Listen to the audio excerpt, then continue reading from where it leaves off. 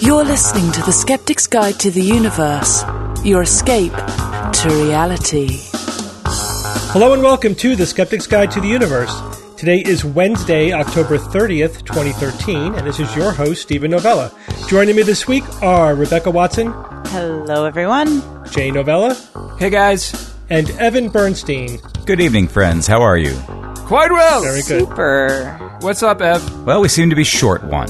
Bob is missing again. I told you he's only been in 3 podcasts, guys. Come on. Well, And he's not going to be joining us later. He actually has a work thing that's going to go all the way through the night, so he will not be able to join us this week. I do suspect that he's bailing on us tonight so he could work on his Halloween party decorations. Mm-hmm. That's my suspicion. What do you think, Jay? Hey, so it's November 2nd. Do you know what happened on November 2nd, 1959? People were getting ready for Thanksgiving. No, that's absurd, because Thanksgiving is still 3 weeks away. On November 2nd, 1959, Charles Van Doren testified before Congress that he was complicit in the fixing of the game show 21. He acknowledged that he had, in fact, been given the questions and answers beforehand. You may better know Van Doren as Ralph Fiennes. In the 1994 film the female listeners quiz show. Oh, yeah. Okay. Yeah. That's the same guy. Great movie. Same guy. Yeah. Same guy. Yeah. Does he look like Ray Fiennes or no? He bit. kind of does, actually. He's a good-looking guy. He's not quite Ray Fiennes, but he's pretty good-looking. Who is? And that was part of the whole thing. The show 21 was a trivia-based TV game show, and it had terrible ratings. It was on the brink of cancellation, and the producers realized that they could net more viewers by rigging the game. So at the time, they had this homely but freakishly intelligent guy named Herb Stempel. You can't ask for better name comparisons. There's a lot going on here in terms of class and culture.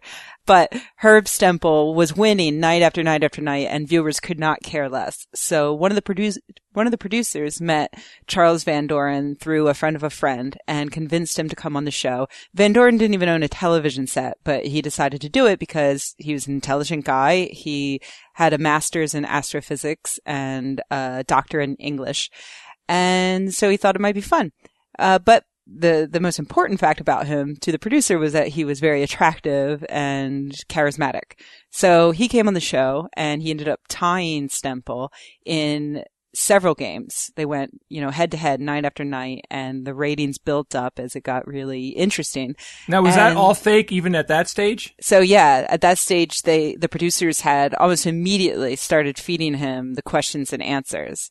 And so then he finally went on to beat Stempel. The producers convinced Stempel to take a dive on one of the questions, which is when Stempel realized what was going on. He did answer the wrong question purposefully, but then came back to tie the game. And so they went head to head night after night. Finally, Van Doren beat him, and Van Doren went on to enjoy this incredible winning streak, and he won something like $1 million in today's dollars and became this huge star. But Stempel at the time was trying to get anybody to listen to him. He was saying that the game was rigged, but nobody really cared. Eventually, Stempel finally convinced Congress to take a look at it, and Whoa. Congress? Yeah. Congress is checking up on a TV show? Yeah, a Congress subcommittee investigated his claims, and that's where Van Doren testified that, yes, he had been cheating the whole time, but he claimed that he agreed to do it because the producers told him that this was the way all quiz shows were run, although even he admitted that he thought that was a lie. But also he was told that, look, this is a way of getting the average American interested in education and learning. And so that's why he said he did it. When he admitted the cheating in Congress, he got a round of applause, to which Congressman Stephen B. Doren said, "I'm happy that you've made the statement, but I cannot agree with most of my colleagues. See, I don't think an adult of your intelligence should be commended for simply, at long last, telling the truth."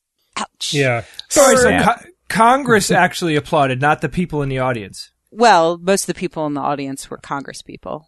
Yeah, but you see, Jay, for Congress, telling the truth was a huge deal. Oh, yeah. It's a new foreign territory to them. I mean, they'd never seen it before. Just admitting that you were cheating for all that time. It was just unprecedented. Admitting? Oh. But to build the tension properly, I think what was probably happening was that it was such a tense situation and such a hard thing because back then, the TV wasn't filled with complete nonsense like it is today. Like today, it means nothing. It's absolutely this meaningless. almost single-handedly brought down quiz shows as an industry on television. They took a huge hit and it took them a while to crawl back into the spotlight and recover from it. And in fact, it was a couple of years ago they tried to relaunch 21 as a game, but it only went a couple of months before petering out. So maybe America has not yet forgiven. I kind of like the visual of them locking the guy in the booth, though. That was pretty cool. It was a cool game. I would like to see it come back, but I like trivia shows, so. Yeah, real trivia. You don't see much of that on game shows nowadays. Yeah. Jeopardy's the closest thing. That's about it. So was the guy a pariah after that? Like, was he okay? Oh, yeah. So, was he harassed? On the day that he confessed to Congress, he was fired from his new job at NBC. He was fired, and he resigned from Columbia University where he was a professor. And then he basically destroyed his academic career. It was over. He went into seclusion. He did continue teaching, just not at Columbia. Yeah. And he worked for Encyclopedia Britannica for a while. And you know where he retired? Connecticut. Connecticut, yep. It's where the family was from. Alive? Cornwall, Connecticut. Apparently, yeah. I think he is. Oh, my God. We got to interview him. Except for like in every interview he's ever done, he doesn't mention the quiz show at all. What do you mean? Why would you interview? Oh, yeah, let's talk about what you did for the past 40 years. No. All right, well, let's move on. So we're going to start out we're recording the night before Halloween. Evan, you're going to get us started with a nice Halloween-themed news item. Yes, thank you, Steve. Yep, that time of year, Halloween, the media can't help themselves as they fumble all over each other to come up with an interesting news report concerning people's belief in ghosts. And usually you don't have to look too far to find true believers in paranormal activity outside of your immediate area. But for some reason, the New York Daily News, of all folks, had to look way across the country to find theirs this year. And they found it in Montana, of all places. A spooked city employee in Butte, Montana, who believed that there were ghost hauntings at her place of work. She decided, this employee, to sneak some of the local ghost hunters into the building one night, and so that they could set up cameras and do some recordings and do all the things that these ghost hunters, typically do. And her bosses were none too pleased with her doing that. So they set up their infrared cameras, right? And they got snuck in at night. They totally got caught doing this, against the rules. But why did they think it was haunted in the first place? I mean, there's this one woman who kind of thought that she either heard or saw things, but there's a background story. So if you all gather round, I'll tell you about it. So there was this office building, right, where the city worker used to work, and it was built in the 1970s, sometime after Nixon, but before disco, apparently. But prior to that, there was a house on that site. And in this house lived a woman, a very old woman in her elderly years. A witch! This woman occupied the home for 80 years, so it is told. Now, the facts behind where this woman, who defied these odds by living such a long time in one location, is a mystery as far as where she actually perished. Did she perish in the home or out of the home? But that, who cares? Because experts claim that the spirits of the woman, perhaps, just perhaps, was unable to let go of the material world, and she dwells among the living as a series of whispers and shadows treading upon the dirt from where she once lived. And that comes according to the folks at BPIT, the Butte Paranormal Investigative Team. BPIT. Sounds legit. Yeah, so it's all good, right? Here's what they had to say. The public gives trust in us, and we need to take that seriously. Setting up cameras in public buildings to catch paranormal activity, I don't think is gaining the public's trust. Oh, actually, that's what the executive of the building actually had to say. So they were none too pleased about that. The paranormal team said that they witnessed lights flickering on and off, And they got one very good picture of, guess what? A ghost orb. Ooh. No. Orbs in the pictures. So where was this? Like they were doing a stakeout in the middle of the night type thing? Yeah, that's right. In the building. So they had their cameras all set up, and this was some of the material that they witnessed and recorded. It's not really even an orb, if you see the picture. It's some light source moving across the camera field. So you're saying it's not a real fake museum. ghost, it's a fake ghost. It's a fake ghost. Absolutely. That's clearly a light source passing in front of a camera. All right. Yeah. As they said, it's a spirit's way of trying to manifest itself. You have to understand these things. You have to be familiar with the terminology, and they're experts, remember. This is their expertise. A lot of the time, spirits are stuck because they haven't had a chance to finish what they were supposed to do while they were alive. In order for them to move on, they need to finish what they started, according to the Beat Pit experts. I had to tell my granddaughter that my name started with an M or an S. Yeah. Thank you so much, John Edward. What's the threshold? Like, does the afterlife police say, well, you didn't pay that bill, but that's not important enough, so we're not going to let you actually contact people? Like, what? Does it have to be an extreme thing? Like some type of ninja revenge deal? Like in order to actually come back to finish? Or like what's the intensity here? And the employee and an accomplice, someone else who worked in the building, were both given reprimands. Stern warnings to never do this again. But don't mess with the afterlife type warning, or don't do this, you're an idiot. Probably don't waste company time and money. Yeah. Like you're not allowed to let strangers into public property like that after hours without permission. Got it. Okay. That kind of thing. Now, there was another ghost story in the news in recent days. Did you guys see this? Having to do with polls and the paranormal. And this also happens around this time of year. The Polish people? Yeah, the Polish people. Surveys. Okay. I was about to say, I don't think that's what you call them, but okay. Wall Street Journal is reporting the results of a new poll conducted by Nielsen Entertainment, an online study, 1,000 people aged 18 and over, all of them American citizens. And so they say 79% of them, of the people surveyed, claim some level of belief in ghosts. 79%. Yeah, so that's, that seems to be a little higher. Yeah, it seems higher than other estimates. How'd they ask the question exactly? Years. They asked a series of questions, and I believe they come up with that 79% by combining all of the questions. I mean, there's a slew of them. There's like 20 of them. So only 21% of responders basically said that they do not believe at all in ghosts to every question. That's correct. That's right. Yeah, 21. I agree with Steve, though. But, who knows what the questions were, how they're being interpreted. It wasn't like it seems that if there was 21 questions about that they could get at a positive a lot of different ways. Yeah. Well, okay, here are a couple of the examples. So they asked them, how many of you have seen something you can't explain? 57% said they have. Oh, come on. I've seen stuff I can't explain. Yeah, and I was surprised that number actually wasn't higher. I've seen stuff I can't explain in my own toilet. So there you go. Oh. God. 53% have heard something they can't explain, and 51% have felt something they cannot explain. Go on, right? So when you start parsing it like, I was biting my tongue, Rebecca. I can't make everything funny. Okay. Yeah, but right there, Ev, just stop, because it's complete bullshit. Yeah, I mean, any reasonable person will say that they've heard, seen, or felt something that they can't explain. That's right. Like, who would say no to that? I'm shocked that 22% said no. Yeah, I agree. So you're right. When it comes to surveys and polls and these sorts of things, we've talked about it before. The wording of the poll means everything pretty much. You have to kind of dig deeper into the data a little bit to maybe get a little better estimate as to really what's going on. 1,000 people is, I guess that's a typical size sample or poll, but I don't know how representative that really is in a country of 315 million. Wait, how were they polled? People. Online, 18 and over. Online how? Like, was there just a poll on a website somewhere that people would go to? Correct. When they were asked which film most accurately portrays the paranormal world of all films made. No. Ghost.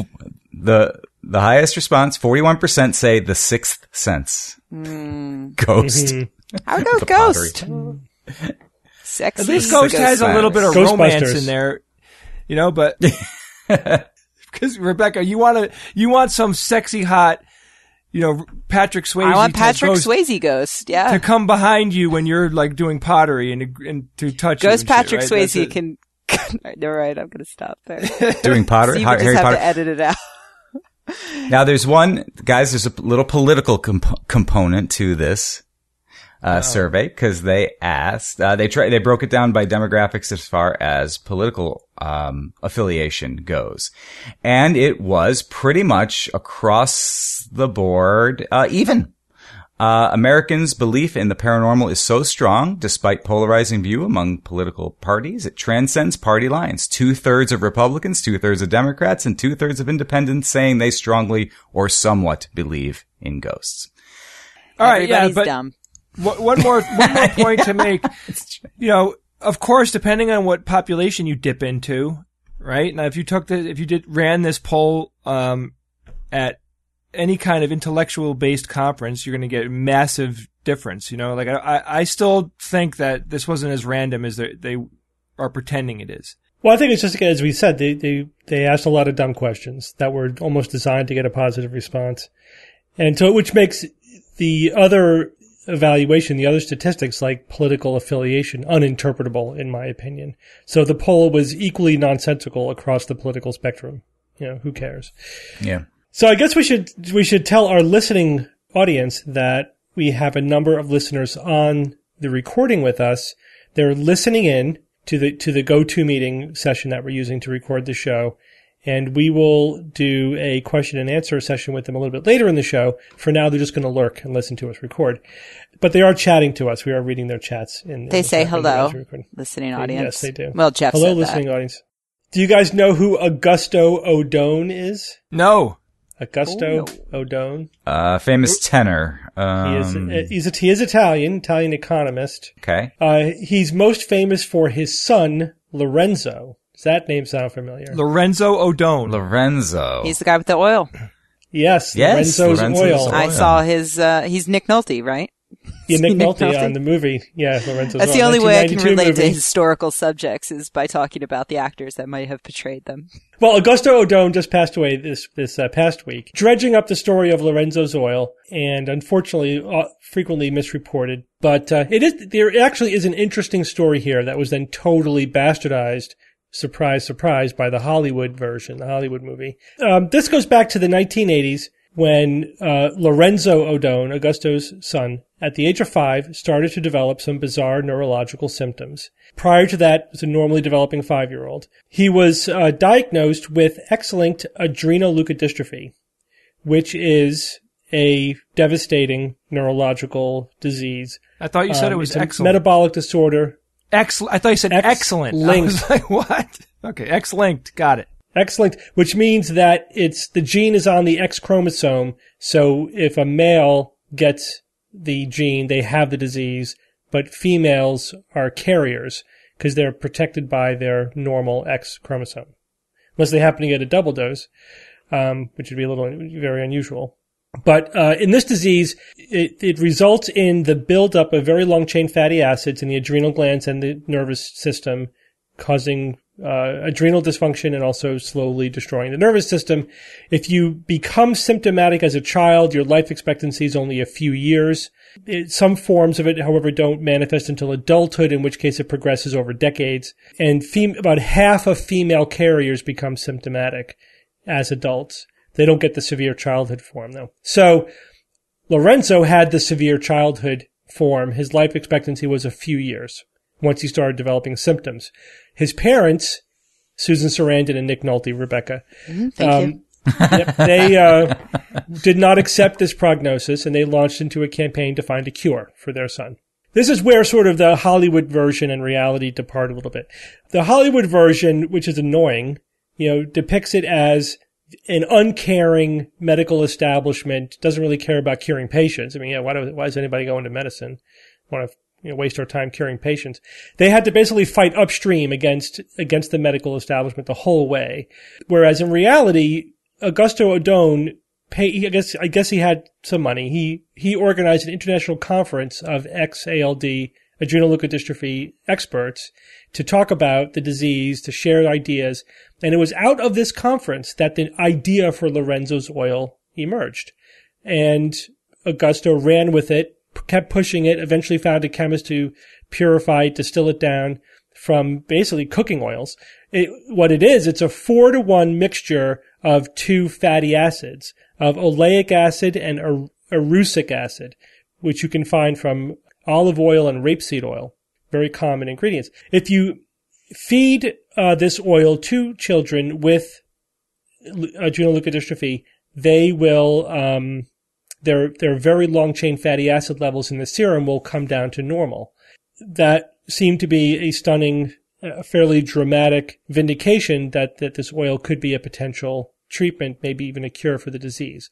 So why are they calling it an oil? Because it's an oil. It's fatty acids. What part tripped you up, Jay? I mean, wait. Is it the fatty acid itself is the treatment? Fatty acids are oil. Yeah, that's it. No, I understand that. I thought that they were suspending some chemical in the oil. And I was going to ask why. Oil is the treatment. Okay. It's a metabolic disorder, and you can treat with eating these oils. And it works in that it reduces your levels of the very long chain fatty acids, which is what build up in tissues, nervous tissue and adrenal glands, and cause the disease. Does it also help if you saute some garlic and onions in that oil? Maybe? That's a focus of a future experiment, Jay. At the end of the movie, of course, they show like kids who previously had ALD, or that's what we're led to believe, like playing on the playground as if they've been cured. Of course, you have to end the movie with the miracle cure. In reality, Lorenzo's oil has been studied now for about 20 years, and it doesn't work. It does not. Once you become symptomatic, it has absolutely no effect on the course of the progression of the disease, unfortunately. However... how early do you have to take it? Do you have to take it, like, as soon as you get diagnosed? Like how? No, but once you're symptomatic, it's too late. But if you take it while you're asymptomatic, so you screen children for the gene, so you have the positive genetic test, the DNA test, but you haven't developed any neurological symptoms, it reduces the number of children who go on to develop the disease by half. Wow. So it's a pretty effective preventive, but it doesn't treat people who already have symptoms, which is interesting. So actually it's a nice story of a number of things, of a productive collaboration between a grassroots disease advocacy group, in this case, parents of a child with the disease, which is very common, started by survivors or family members or whatever, who collaborated in a productive way with the actual scientific community, developed a treatment, became rapidly adopted by physicians, was studied, continues to be studied, and we learned that it's actually a pretty effective preventive therapy for asymptomatic people with the gene, although it's disappointing that it does not actually treat the progression of the disease. And it's just annoying that it was turned into this antagonistic relationship with the medical community, which is just not true. I'm sure there were people who were telling them, oh, this is going to be harder than you think, and, you're not a scientist. Sure. And good for him for not being dismayed by any of that. But it did result from a collaboration with actual scientists. The other interesting story here is that medicine and science are hard. The story always turns out to be more complicated than we think. So even though Lorenzo's oil brings down the levels of very long chain fatty acids in the blood, that still doesn't alter the disease. So that means that these very long chain fatty acids are not the direct or only cause of the damage. They're a marker for whatever is going on, but not the disease itself. So the caution there is when you're using some proxy for an outcome measure in a clinical trial, you're never sure that actually directly relates to the thing that you're interested in, not progressing neurologically. Lorenzo himself lived to 30 years old. Every report I read about this story credited Lorenzo's oil with him living to be 30. What's the average? He should have been dead by 10 years old, by the average progression of this disease. The problem is that's not compatible with the scientific studies which show that it doesn't help. And he was already symptomatic, and progressing before he got the treatment. So I couldn't find any sufficiently accurate, detailed medical discussion of his course and treatment for me to figure out why that was. I suspect is that he got exquisite supportive care and survived despite progressing significantly neurologically. He was nonverbal by the end. I mean, he was neurologically devastated, but he was kept alive. And so I suspect that's what happened. That's why he lived to be 30. But it seems it wasn't Lorenzo's oil, but there's no way Hollywood's going to admit that. I mean, their story has to end with kids playing on the playground and the parents victorious against the evil establishment, because that's the narrative that they're working with. So you don't think there's going to be a sequel, is what you're saying? Right. Like a really depressing sequel. Probably not. There's another point too that I want to bring up, and this was the I had written, and I think I've discussed this before, but there was interestingly a Lancet commentary about Lorenzo's oil making the same point, that sometimes when grassroots disease or patient advocacy groups get very involved in raising money for research, there could be unintended consequences. For example, there needs to be a proper balance between basic research so we understand a disease and translational research looking for a cure or treatment. And if you push too early for the cure before we understand the basic science of the disease, you end up wasting a lot of time and resources shooting in the dark, and that actually could slow down the progress. Which sounds counterintuitive. How could raising money and for research slow down progress? Well, if you're putting your thumb on the scale, you're shifting this balance prematurely. But I can understand families and patients saying, why is there so much research being done on in vitro and on animals? Let's find the cure. Let's get going. But, you know what? You gotta let scientists just do their job. You gotta let them decide what to research, because otherwise you could actually end up inadvertently slowing down progress. So that the commentary made that point with regarding adrenoleukodystrophy as well. Don't know if at the end of the day was all of the attention paid to Lorenzo's oil and the attention that brought to the disease, was that a net benefit or negative for adrenoleukodystrophy? Probably was a benefit. All right, so Jay, you're going to tell us why cities are clamoring to build spaceports. Well, yeah, this is really cool. I stumbled on an article recently that showed a map of the United States and all of the existing spaceports that are in the United States. And I was shocked. I really didn't know that we had as many as we do, and I didn't realize that there are a lot of states out there that are also applying with the FAA, using the Federal Aviation Administration's Office of Commercial Space Transportation to get a license to build a spaceport. So this, in 2011, the U.S. Commercial Space Transportation Developments and Concepts, Vehicles, Technologies, and Spaceports. It was a booklet that instructs states on how to apply for licensure to actually start a commercial spaceport. That's really cool, right? The government actually, did something ahead of, before it was even needed. But I think that the trend has become pretty obvious. We're seeing a lot of companies dump a ton of money into developing the technology. So what we found was that Alabama, Colorado, multiple places in Florida, and Georgia, Hawaii, Indiana, Texas, Washington, Wisconsin, and Wyoming, these are all states in the United States, have all applied for this license. And I'll give you an idea of what spaceports we have today in the United States. There's 2 launch sites in the Pacific Ocean. There's a sea platform, which is called Sea Launch Platform. They really got creative on that name. And that site is owned by a Russian company called Energia. And the U.S. uses that site also to launch commercial satellites. Alaska has 2 spaceports, the Kodiak Launch Complex and the Poker Flat Research Range. California houses 2 spaceports, and they're called the California Spaceport and the Mojave Air and Spaceport. New Mexico, Texas, Oklahoma all also have spaceports. Now, the biggest and coolest one that is built or almost ready to be used is in New Mexico, and their spaceport is called Spaceport America, and it's called the world's first commercial spaceport, and they hope to deliver affordable services to help usher in the coming age of the low-cost space travel that everyone is anticipating. The facility costs $209 million, and it's home to Sir Richard Branson's Virgin Galactic. like I said, the facility is nearing completion and seems to live up to what we would want a fully functional private spaceport to be. And that is, it looks pretty damn cool.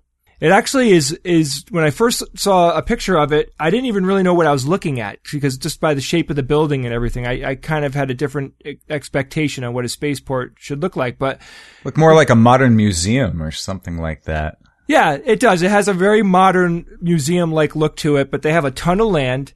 And they have a lot of paved areas, and I guess, there's a lot of things that go into this, not just the big building where they're going to house, the facility to, I would imagine, to repair spacecraft and prepare spacecraft for launch and reentry and everything, whatever. Like, there's all that stuff going on. But they just need a lot of different areas to do the things that they need to do. They're going to be able to support vertical takeoff and landing, and also, traditional airplane-like takeoff and landing, which I thought was cool because, that is definitely a technology that people are working on. Virginia has 2 spaceports to continue down my list, the Mid-Atlantic Regional Spaceport and the NASA Wallops Flight Facility. And Florida, of course, has Cape Canaveral Spaceport and NASA's Kennedy Space Center. I'm going to Cape Canaveral next month. I want to go. Why are you going? I'm going to watch a Maven rocket launch. Do you have to buy tickets? VIP tickets. Maven? Yep. VIP tickets. Oh, shit, Steve. VIP tickets? A listener generously offered them to us, and you guys didn't jump on it fast enough. This is all where the famous Apollo program took flight in the 60s and 70s, and where the space shuttle launched and did all of its business in the 80s to 2000s. And in 2010, the FAA approved a Jacksonville Cecil Field spaceport, so they got their license to build the spaceport there. So what we're seeing a huge growth, and huge, yeah, spaceport is a massively expensive thing to undertake. Yeah. We're seeing a growth in not only states showing interest and hope of them building these spaceports, but we're seeing that there's already been an infrastructure slowly being built behind the scenes without a lot of people knowing about it. And I'm just really excited. Like, I want to have spaceships taking off and landing every day. I just want it to be a part of the background noise. It's a lot of background 5 noise. years, Jay. I would name my spaceport Mos Eisley Spaceport. Mos Eisley? Have So a cantina. Steve and I were talking Cool. earlier today, and we both made the observation of, why were the first spaceports in the United States in Florida, and why aren't all the other ones more, towards the equator or as close to the equator as possible because of the fuel savings. So actually get something at an altitude. It's easier to get up from there than it is, say, in Connecticut where we live, or in, Northern California. The primary reason, Jay, and I looked into this a little bit further to just get some numbers on it. If you're on the equator and you launch to the east, then you get to add the rotation of the Earth to your initial kinetic energy, your initial velocity. So one calculation that I read said that if you launch the space shuttle from the equator versus launching from the North Pole, where you have zero assist from the rotation of the Earth, it would cost an extra $800,000 in fuel to get the shuttle up from the North Pole versus the equator. As, of course, the difference in latitude decreases, that difference in fuel cost and money cost decreases as well. It's actually not that great when you're talking about different cities within the United States. It's actually not as big as I thought it was. Houston, for obviously big spaceport in Houston, is at 29.7 degrees north latitude. Cape Canaveral is at 28, so it's not, Houston's only a little bit north, so there's actually not that significant of a difference. Alaska surprises me a little bit. That's pretty far north, although I don't know, it kind of dips down a little bit too, so I don't know if it's where exactly in Alaska it is. But the other factor that was brought up was if you're launching to the east, what are you going to be flying over if you have to ditch? So Cape Canaveral, it's very far south, and there's nothing but Atlantic Ocean to the east. So if you have to ditch the rocket, it's not a big deal. Yep. If you're launching from California, there's a lot of land, that you have to fly over. I guess if you're in the middle of the desert, that's okay. But still, you're going to be, before you get significantly up into orbit, you're going to still be flying over populated areas eventually. So, and in Houston, you guess most of the flight path will be across the Gulf of Mexico before you get into orbit. I'm really excited about the airplane launch style, like just taking off like an airplane to get into outer space. That, to me, that's the way to do it. I don't know the physics behind why it's a lot harder, or does it in the end cost more fuel-wise to do it that way? But that seems to be, a better approach for a lot of reasons. And, I was also thinking, can't they make it so when a space plane takes off and gets up to a very high altitude, maybe it gets up to 60,000 feet, couldn't they launch something off of that to get it into a low Earth orbit much easier than launching it all by itself from the ground? You mean like piggybacking on another vessel and then going That's from a way of staging, your launch to orbit using a flying craft as the first stage rather than just another rocket. And did you know that people are already paying to get low Earth orbit experiences right now? Oh, yeah. Yeah. It's happening They're today. already reserving seats on the Virgin Galactic. Is that it? No, I think that people are paying for real. There are some people that are able to fulfill that. There are organizations out there that can do it. I'm sure. Wait, you mean like the Vomit Comet and stuff? Yeah. Well, they're calling it like a low Earth orbit space ride. You're up and down very quickly, but you get up to the point where you're seeing space. Or a lot more of space. But you don't go into orbit. You're just going into very high. Very getting high. Very altitude. high. Orbit. They're taking advantage of the gray area of what is atmosphere and what is space there. Yeah. Yeah. Just high altitude launches, but not into orbit. Very quickly, we're going to do a technology related news item. This is in Bob's honor. This is the item he would have covered had he been here. Have you guys heard of Li-Fi? Yes, I have heard of Li-Fi. It's light-based Wi-Fi, essentially. It's internet connection via light beams instead of radio waves. But wouldn't that be worse for like going through walls and stuff? That's very astute, yes. So it's used as orthogonal frequency divisional multiplexing, OFDM, and you can use micro LEDs, like little bulbs, which they can vary the light intensity a million times per second or millions of times per second. Each one of those variations in light intensity is an on-off switch, right, is a 0 or a 1. And you can also have multiple parallel streams of information. So with that, you can get actually very high throughputs, 1 gigabit per second in laboratory conditions. And now Chinese researchers have announced that they've actually created a Li-Fi network with 4 individuals with 150 megabits per second, which is pretty good. It's actually faster internet connection than most people in China have, according to the article. So the technology seems to have promise. Rebecca, you hit on one limitation in that it doesn't go through walls. But some people say that could be an advantage for security reasons. Maybe you don't want it to go through walls. You have a big open office with the cubicles, and you can use Li-Fi within that space, but you don't have to worry about somebody pimping your Wi-Fi on the street. But does the receiver and does the transmitter and receiver have to have a completely unobstructed view of each other? Like, it needs line of sight, from what I read. Yeah, it requires line of sight. Mm-hmm. I don't know. You know what? That sucks. Yeah, seriously. I mean, it would probably have its applications. It'll have its niche. It'll have its applications. First of all, it'll be more efficient and may actually have higher throughputs than Wi-Fi, depending on how you want to use it. But I agree, like, in my home, I want to be able to walk into any room and have access to it. I don't want to have an emitter in every room. So it may not make sense for a home setting. Yeah. But if it's just a light, though, that you have to have in there, you just put a light for each room that you want Yeah, but Ev, think about it. You're walking around with your cell phone. It's in your pocket. It's coming out, and you're sitting on the couch. You're sitting at the kitchen table. Like, it's like from every angle, they would have to have line of sight. It doesn't play. It doesn't work for that. Ceiling. You'd have to, like, put it in the ceiling. Like, if it's going to catch on at all, it sounds like it will be something extremely niche. Because at the same time, we've got people working on super Wi-Fi, which we discussed in a previous episode, that could travel as far as, a mile. Obviously, we're going to go with that. I think we're going to go with that over something that's limited and focused. This is the first series of this new technology. I mean, won't they also try to expand on this technology and make it so that they do try to overcome some of these obstacles? So, I think it's promising. Yeah, I mean, it's certainly interesting and I think the technology will find its uses somewhere. But you never know. Like, somebody might think of a really clever way to exploit this particular technology, and we all may be using it in some context. Maybe instead of Bluetooth. Yeah, or I'm serious, 'cause I hate I don't know. Bluetooth.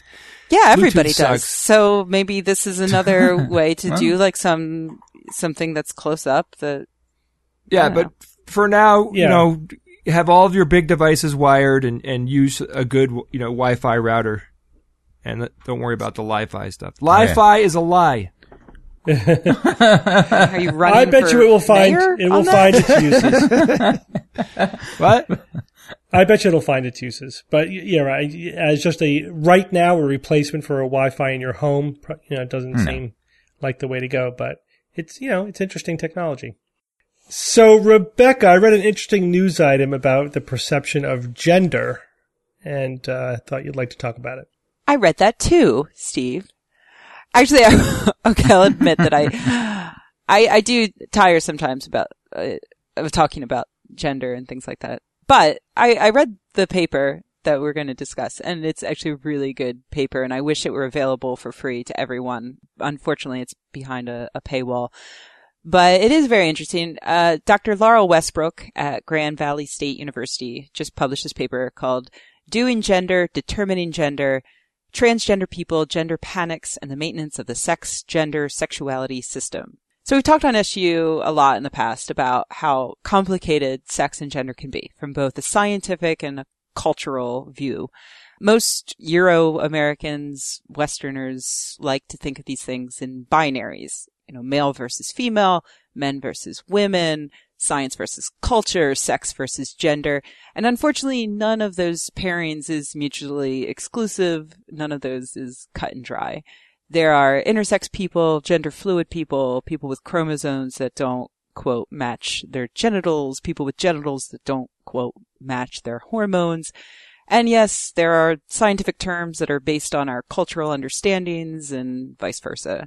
So, adding to this mess, or possibly, hopefully, decreasing the amount of misunderstanding of this mess, comes Westbrook's research, which looks at how society, particularly our society, Euro-American, Western society, decides who is allowed to be a man and who is allowed to be a woman. Basically, she looks at how people perform their gender and how other people interpret that and label that person. And she finds that people's views on the gender of others have changed over time, and perhaps more interestingly, they change depending upon the situation at hand. That's what this particular paper is about.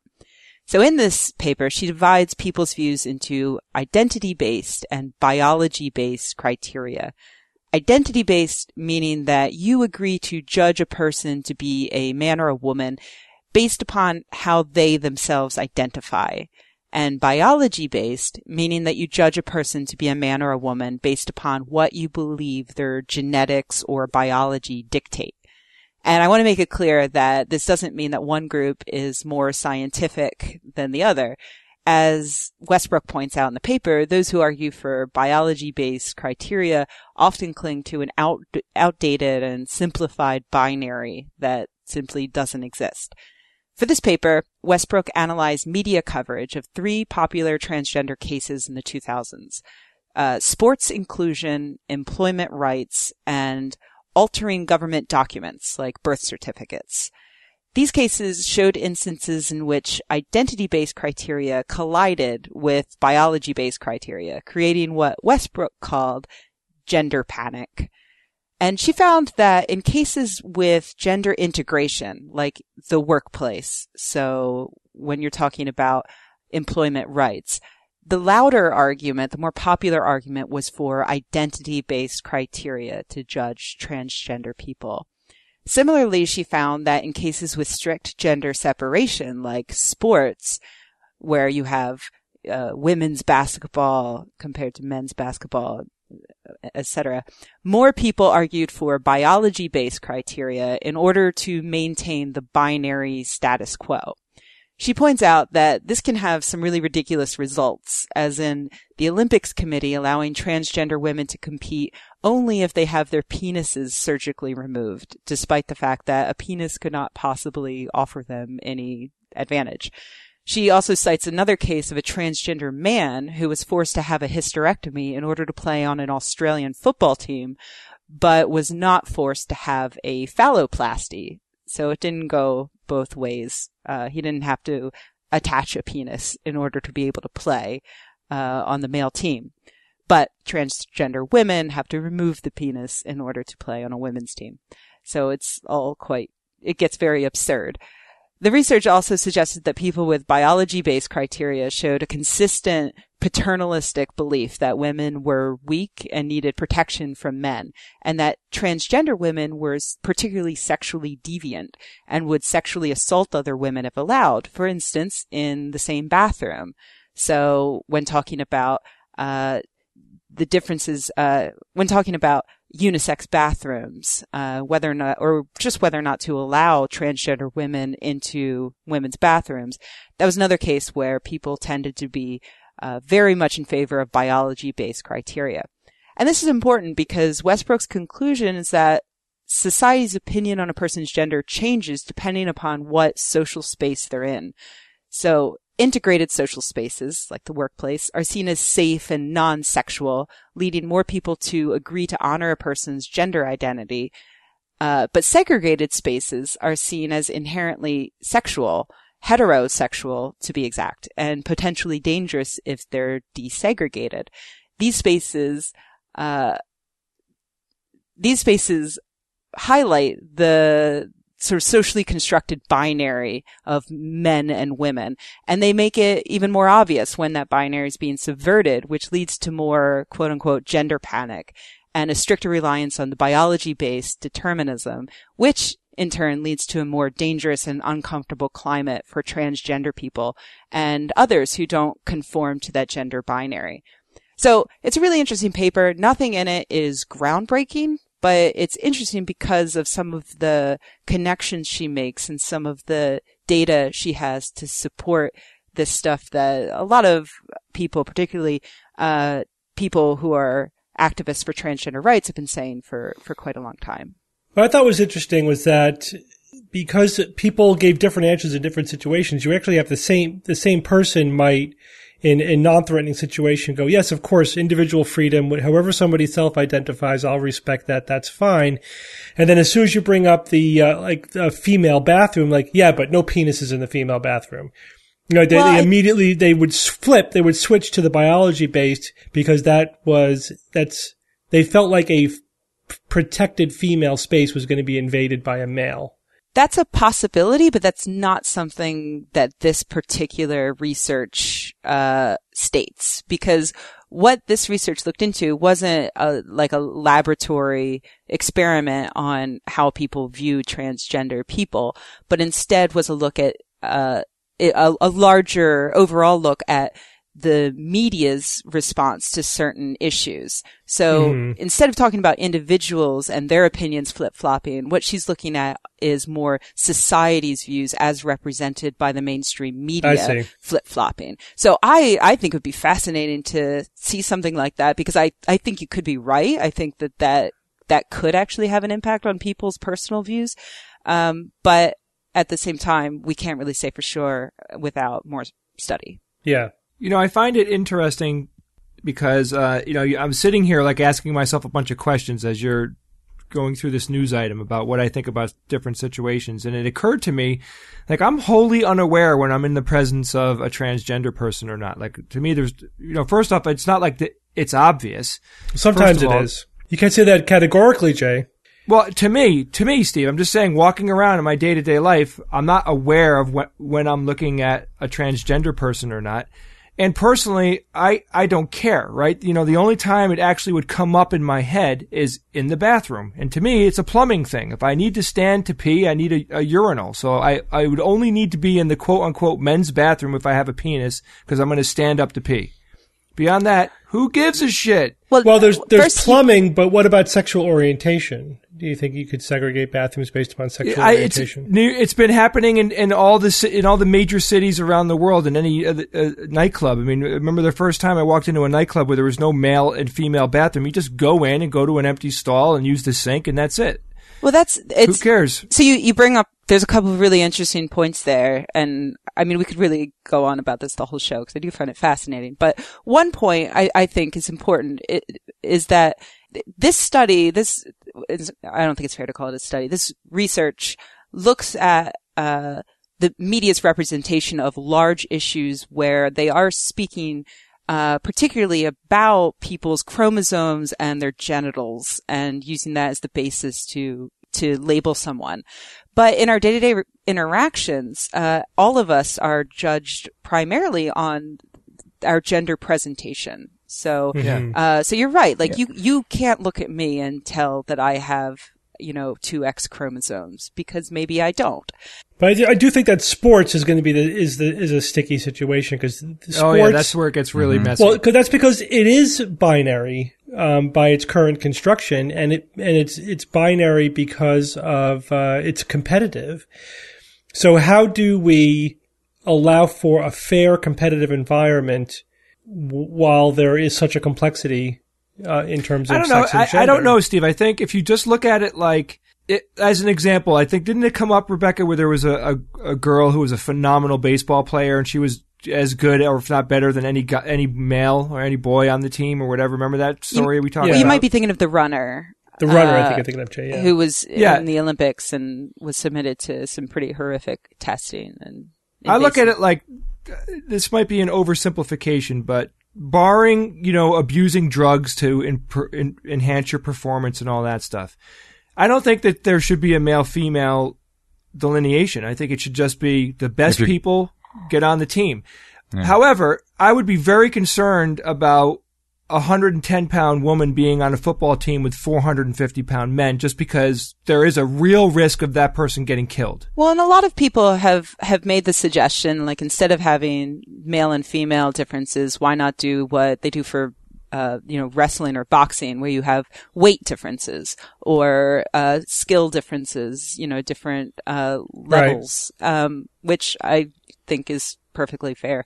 Evan, get us up to date on Who's That Noisy? Yeah, Who's That Noisy, huh? I will do that right now. So last week, with the assistance of Brian Mallow, he read to the audience the puzzle. So I'm going to read it to you again. All right, you need to identify this sequence. 7.5, 7, 7.5, 10, 8.5, 4, 9, 6.5, 9, 6, 8, and finally 5.5. And there was a hint. The number of numbers was significant. How many numbers were there? There were 12 numbers. They're all 12 numbers. Have no idea. Still have no idea. And so what we have here is, well, I don't know, would you consider it geologic or gemologist? If you were to take all the birthstones, one per month, January through December, line them up and take a look at their hardness rating, also known as, it's the Mohs scale of mineral hardness. Those are the numbers you wind up with. Ev, did anybody guess it? No. Nope, nobody got that. Not surprised. Little too obscure. I was thinking of adding another hint, signifying that the range of numbers was significant, like a 1 to 10 scale. I thought that would be too much of a giveaway. You probably should have added another hint that said it's about gemstones and months. Yeah, right? Well, come on. How many things are 12? Come on, 12 months. Isn't that the first thing you think of? That's what I think. No, not at all. I think of 12 Angry Men. It's... Well, let's see. We got Jack Lemmon. How old was he when he did that? 13? Yeah. 13.5? Exactly. Their age and dog years. So tricky one. No winners from last week. Sorry about that. But, thanks for playing. We do appreciate it. And I will play for you a classic Who's That Noisy this week, which means it is an audio recording. So. Ba, ba, ba, ba. Ba, ba. I know what Didn't it is. we do that one before? Yeah, we know what that is. No, we've not done that We before. must have done that before. Not as a Who's That Noisy. I know we talked about it No, before. we may have talked about it before. We've talked about it. It's not a Who's That Noisy. All right. No, but it has not been a Who's That Noisy. Wait, Rebecca, the reason why Evan picked that one is because he made everybody feel stupid That's last what I'm week. saying. Yeah, it's a gimmick. Yeah, she feels I'm overcompensating for the difficulty of last week's puzzle by throwing out something that is relatively easy. All right, thanks, Evan. Well, do you want to know where you have to send your correct answers? Yes, to? thank you, please. because we have an email set up specifically for this. WTF. That's a different one. If you have a complaint, you send it to WTF at. No, WTN stands for Who's That Noisy at theskepticsguide.org. And our message boards are, of course, sguforums.com. Go ahead and post your answer there or share the link or whatever you want to do. Good luck to everyone. Thank you, Evan. Thanks, Evan. Okay, we're going to take some live questions from our virtual audience. I apologize. I'm Bill Hunziker. I live in New Jersey. Hi, Bill. Hi, Bill. I'm from New Jersey. Rebecca's from New Jersey. Oh, well. I've heard that. Yeah. I realize this is a basic question that's been done before, but it's good to repeat it for people and for me, since I'm new to the skeptical community. When you first become involved, how can you what things can you do to get involved in the skeptical community? Well, you can go to local events is one. Which but how do you find those? You might not events? know about, which you go to the Skeptic events calendar to find out more, events.skeptic.org. That's one way. I always suggest that people, if they're really interested in getting involved, like one of the easiest things you can do is find a blog you like and become a frequent commenter there, because there are a lot of, or a forum, because there are a lot of good communities that build up around forums and blogs. And if you feel like you have something to contribute, then to, find a way that you can contribute and just do it, whether that's like starting a blog or a podcast, or maybe you have some specific area of expertise that is lacking.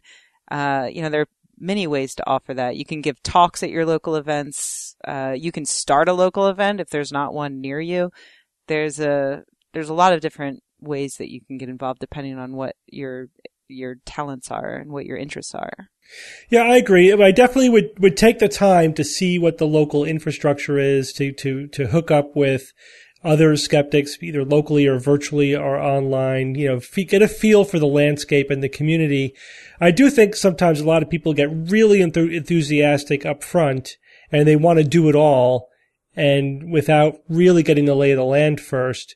And then they run the risk of either duplicating effort or burning themselves out. So look at the long haul, look at the long course.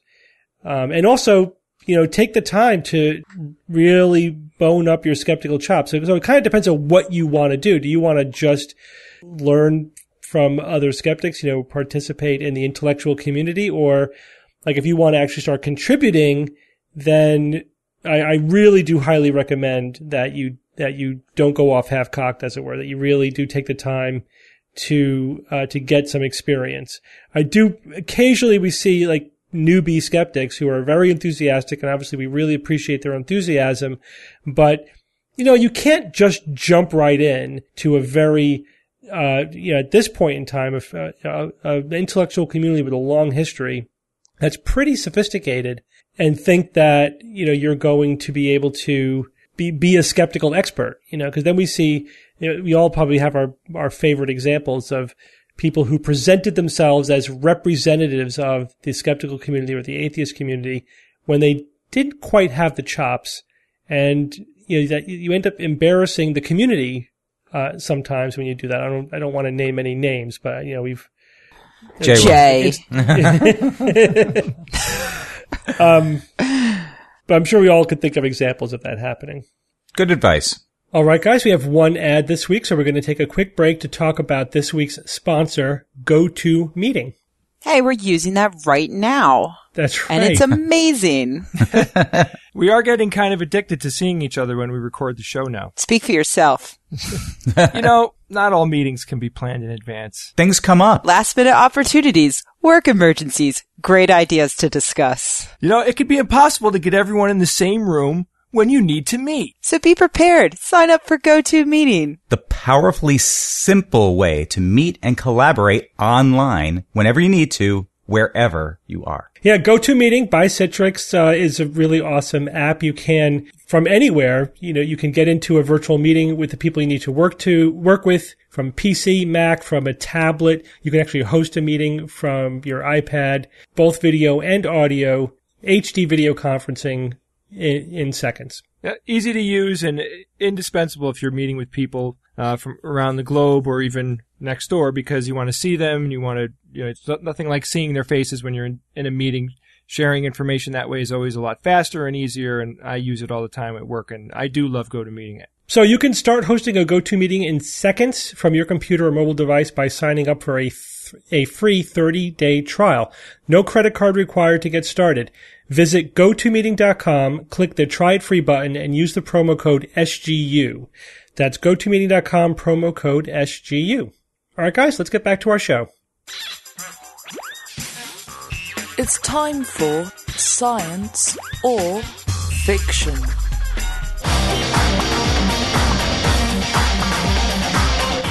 Each week, I come up with 3 science news items or facts, 2 genuine and 1 fictitious.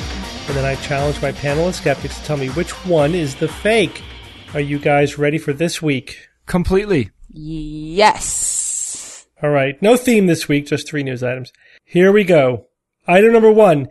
In the past week, astronomers have recorded the largest solar flare ever directly observed. Item number 2, a new study finds that playing immersive video games increases a player's tolerance for pain and reduces their empathy for the pain of others. And item number 3, neuroscientists have discovered a new type of information processing in the brain that significantly increases the brain's computing power. Evan, go first. The largest solar flare ever directly observed. That's what that reads, right, Steve? Why not? And it's nothing really special going on here. There's a lot of bigger stars than our own sun, so maybe they found a solar flare way the heck out there. That was ginormous in technical scientific terms. The next one, playing immersive video games increases a player's tolerance for pain, reducing their empathy for the pain of others. Geez, we read so much about reports and stuff. Violence, video games, what can you believe? Who can you believe? What's the evidence? Where are the studies? What's good study? What's a bad study? So here we go again. I believe there's a new study of some kind. I don't know that this is the real conclusion that it reached. Perhaps it reached something more along the opposite. So I'll hold this one out as a possible candidate for fiction. Jumping to the last one. A new type of information processing in the brain significantly increases the brain's computing power. I'm not sure how they measure the computing power of a brain, what kind of scale it falls on or something like that. So, well, I guess I'll stick with my first instinct here. I think the player's tolerance for pain and reducing their empathy with the video games. I'm going to say that one's the fiction. I think we're going to reveal something that's just the opposite of that. Okay, Rebecca? Yeah, I haven't read any of these, and I don't know, I can understand largest solar flare ever directly observed. Yeah, why not? The sun has been really active, and so I can understand that happening. Why not? Neuroscientists discovered a new type of information processing that's so vague as to be almost meaningless. I don't know. It could be just a way that they didn't realize the brain's storing information or communicating or exchanging packets of information. I don't know. So I'm going to go ahead and say, sure, why not? Immersive video games increasing a player's tolerance for pain. I can sort of get the idea of it. If they're really into some video game, maybe they're not paying attention to what's around them. Maybe they're better able to handle painful stimuli, but that doesn't also translate to reducing their empathy for the pain of others. That last part sounds a little too much like the standard line of how video games make you violent. Yeah, I guess I'm going to go with Evan and say that one is also the fiction. Okay, Jay? Yeah, so I pretty much agree. First, the largest solar flare, let's make sure that we don't just assume that it's the sun in our solar system. And I have no reason to disbelieve that we've observed the largest solar flare that we've ever, in the history of astronomy. Sure, why not? Unless you're, of course, speaking about Richard Saunders' recent space opera solar flare. That could be the other thing, if those of you are aware of that. The second item, I was going through kind of the same logic that Evan was, where, there's been a lot of people making a lot of claims about video games, and they study it and they find out that it's wrong. This is making a very profound claim here, saying that people are somehow by playing video games that they're able to tolerate more pain and then also show less empathy towards other people. And on the surface, it seems like it's legitimate because you're killing people in video games, and you're killing all of these paper dolls in a video game, and you don't really care about the person, and that might bleed over into your real perception of people and everything. I don't buy it. I do think that one is the fake, but however, I would like to comment on the third one real quick before I lose my turn. I think the third one is science. I think that after discovering more about how the brain processes information, that they simply just found out that a lot more processes are happening than they were aware of. There's a lot more computational things going on that they were aware of. So sure, the brain is more profound than we thought it was a month ago. Absolutely. With more research, we're going to have thousands of discoveries about the human brain that are going to follow along that path. So 2 is definitely the fiction about the video game. All right, before we do the reveal, let's get the votes from our virtual audience. They've already Googled it. No, they would not have done that. They would not have cheated. I would have. So go ahead, guys. And also, can I just mention that Fred Bremer has already sent in his "Who's That Noisy" guess? To where? Oh, to info at? Hang on, I'll check that out. Yeah. All right. It's totally on the button, man. For our listeners at home who are on the call with us, give us your guess. Which one is just put in which one is the fiction? 1, okay, 2. We have a 3. There's a 2. Wow, they're evenly spread. Lots of 3s. 3. So far, most people are 3. Wait, there's 3s and 2s. Someone put 12. Yep, very definitely good. 12 12. Okay. Good. That's good. Very I think some people are. David, in Hong Kong, does 12 equal 1 or 2? It looks like 2. it goes It's a 2. 3, 2, 1. Okay. Poor David. He put it in twice. All right, let's take these in reverse order. We'll start with number 3. Neuroscientists have discovered a new type of information processing in the brain that significantly increases the brain's computing power. That's all right, you guys. You guys should be proud of being so ethical. The rogues all think this one is science. A few of our listeners think this, who are listening along, think this one is the fiction. This one is science. Very interesting item.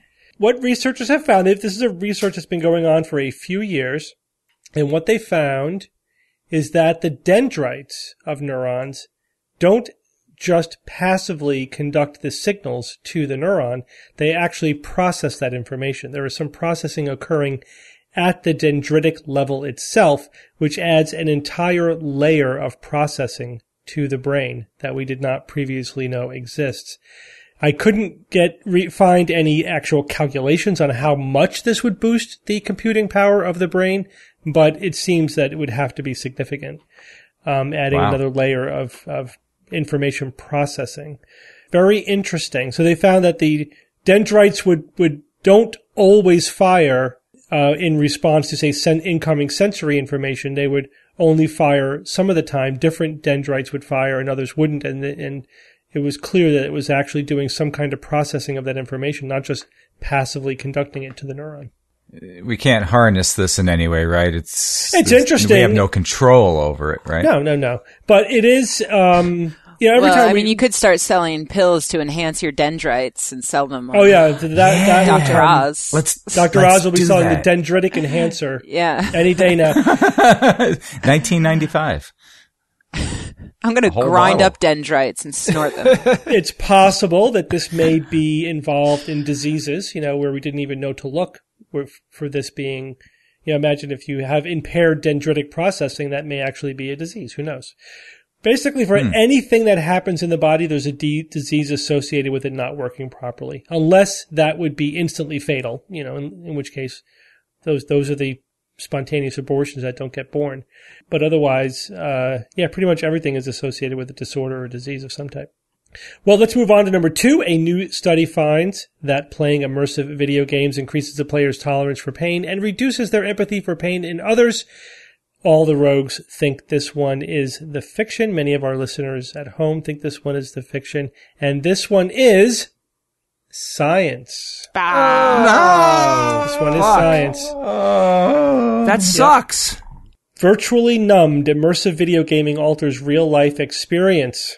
So again, this is a study. I'm not saying this is absolutely definitive, science, but it is a study. And what they did was they compared two groups of subjects, those involved in an immersive video game and those playing a non-immersive video game, just like a regular computer game, but not one where you are occupying an avatar and, running around a three-dimensional world. And they found that those that were playing, so this is not while they were playing, this is after having played the immersive video game, they exhibited reduced sensitivity to pain. The test they did was they had paper clips in an ice cold bucket, and then they were tested on how many of the paper clips they could retrieve before the cold became too painful for them to tolerate. What kind of weird circle of hell is that? That's actually a pretty standard test. Up with these? Pain tolerance to extreme cold is actually something that's fairly standard. Yeah, but using frozen paper clips? I don't know. It just seems so creative. And then they punch the people in the balls, and it's like, really? They also studied them, exposed them to people being depicted as experiencing displeasure, and the immersive players were more indifferent to the discomfort or the pain of others than were the non-immersive players. The researchers do attach the usual moralizing about, these kind of immersive games numbing us to pain in ourselves and others. I don't know if, how much we can really extrapolate from this study. They also warn against blurring the lines between reality and our virtual world. And we'll never forget that all of these studies are pretty much exclusively done on 18-year-old white middle class college students, male college students. Yeah. I mean, your typical gamer, computer gamer. Just saying. Yeah. So it's just one study. It is hard to extrapolate from this one. Steve, did they define what the word immersive means in their study? Yeah, you have an avatar was what they specifically mentioned. Okay. As opposed to Pong, whatever, something that's not you're not a character. It's not what's it called? It's like Space Invaders. Goggles. What are the virtual reality goggles? Oculus Rift. Those. It did not mean virtual reality. It just meant that you had an avatar that you were playing in a world as opposed to a non-immersive game like a two-dimensional. Yeah, but in Skyrim, I helped 1,000 people. Right, Rebecca? All I was doing was running around for this guy and that guy. I murdered 1,000 people by sneaking up behind them and slitting their throats. So yeah, so it's about even. Yeah, it's a wash. It comes out in a wash. All right, item number 1. In the past week, astronomers have recorded the largest solar flare ever directly observed. That is the fiction. A couple of our listeners at home did guess number 1. That was Rich Gray said number 1, and Jeff Edwards. Jeff Edwards. And Dick Hertz. Really, Evan? Really? Out of nowhere. That's the best one I haven't used that in 9 years. That rather than bend over. No huge direction. Hey, would you blow me? Hey, would you? My Contia. I'm glad I've raised the bar on this episode. So my comment. We didn't witness the biggest solar flare of all time, but there has been a spate of large solar flares in the last week. We are approaching a solar maximum, and there have been 4 Class X or X-class flares since October 23rd. On our sun, Steve? Yes, on our sun. X-class are the biggest. They are then further rated by numbers, like an X2 is twice as powerful as an X1. X3 is 3 times as powerful, as intense. So these are some big boys. We're getting some big solar flares. If one of these bad boys gets aimed right directly at us, it could cause some problems for our satellite infrastructure. It could actually cause some problems. Yeah, I mean, imagine if we lost a majority of our satellites. That would be pretty awful. The largest solar flare ever observed, by the way, was in 1859, the Carrington super flare. Oh, the Carrington, of course. Yeah, it's huge. That was massive. Of course, that was before we had any solar infrastructure to worry about. There's only telegraph wires at the time. If we got hit with that flare today, that could be devastating. But don't they say that a flare like that occurs every 150? Yeah, but it has to. But it has to be. Or is that just conveniently, 150 years ago? It would have to be at the right position and everything, right? Yeah. I get that. I think what how I might have interpreted this item if I had it was that, well, maybe they observed the largest solar flare, just not aimed at us. Yeah, It was aimed away from us, so it's not a problem. But no, it wasn't. Because did it kill the telegraph grid? Right, that's a good question. Yeah, Thought it had. it did cause problems at the time. Yeah. Okay, well then it was close. Now, also, astronomers have observed flares on other stars other than our sun, so-called super flares. But they have to be really big if we can observe them light years away.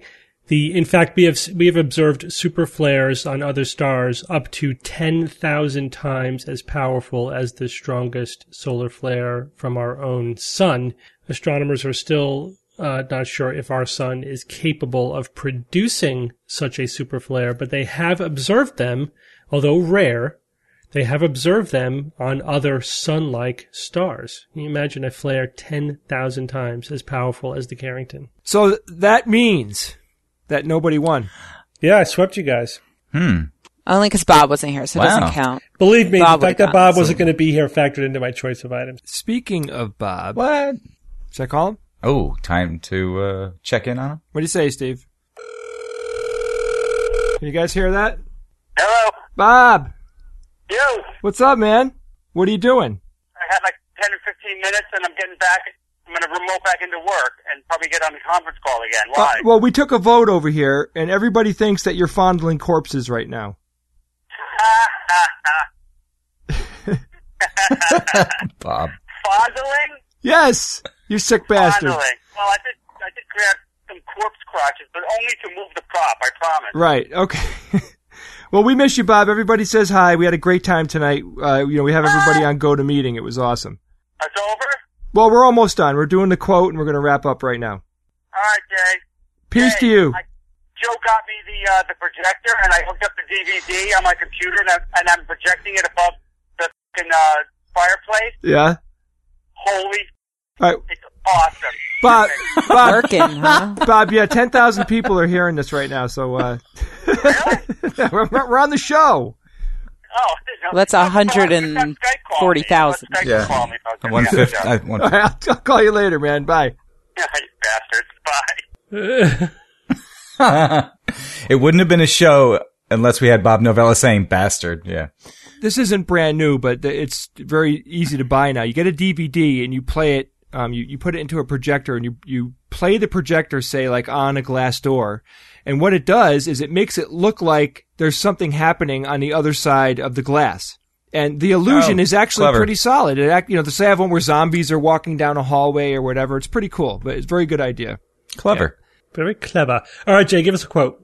I have a quote, and this quote was sent in by a listener named Stefan in Minnesota, and the quote is, "Seeking what is true is not seeking what is desirable." And that is a quote by Albert Camus. You guys know who Albert is? Camus. I know. I knew I was going to mispronounce it. They actually have the pronunciation here is Kami. I don't know why it's saying that, but I didn't say that at least. Kami? Yes. It's not a complete show until Jay mispronounces. Is a French Nobel Prize winning author, journalist, and philosopher. And all right, thank you, Albert Camus. Quick announcement: I'm going to be on 60 Minutes next week. Yeah, but it's going to be 60 Minutes Sports. You guys ever know that even existed? It's on Showtime. Nope. I'll be on November 6th. None of those things go together. Yeah, 60 Minutes Sports on Showtime. And, they interviewed me about this guy who is selling these holographic stickers to NFL players. Do they work? Yeah, right. And this is it's like the power bands, but in sticker form, And he does all the parlor tricks, well, look, he pushes the guy's arm down. It's applied kinesiology.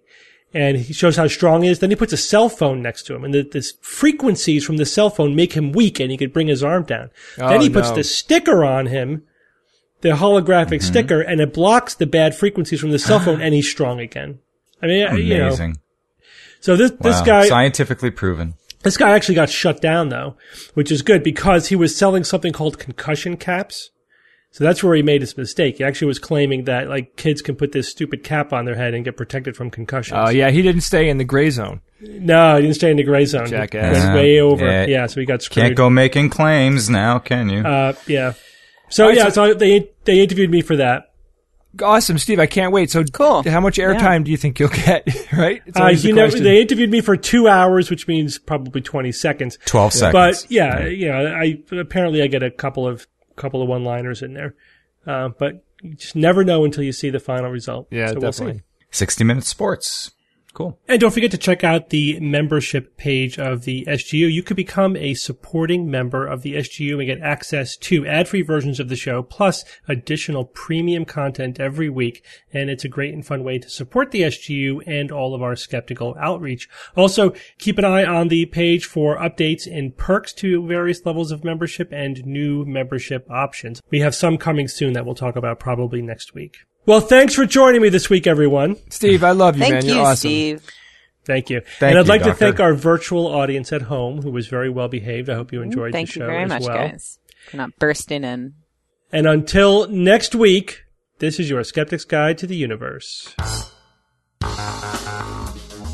The Skeptic's Guide to the Universe is produced by SGU Productions, dedicated to promoting science and critical thinking.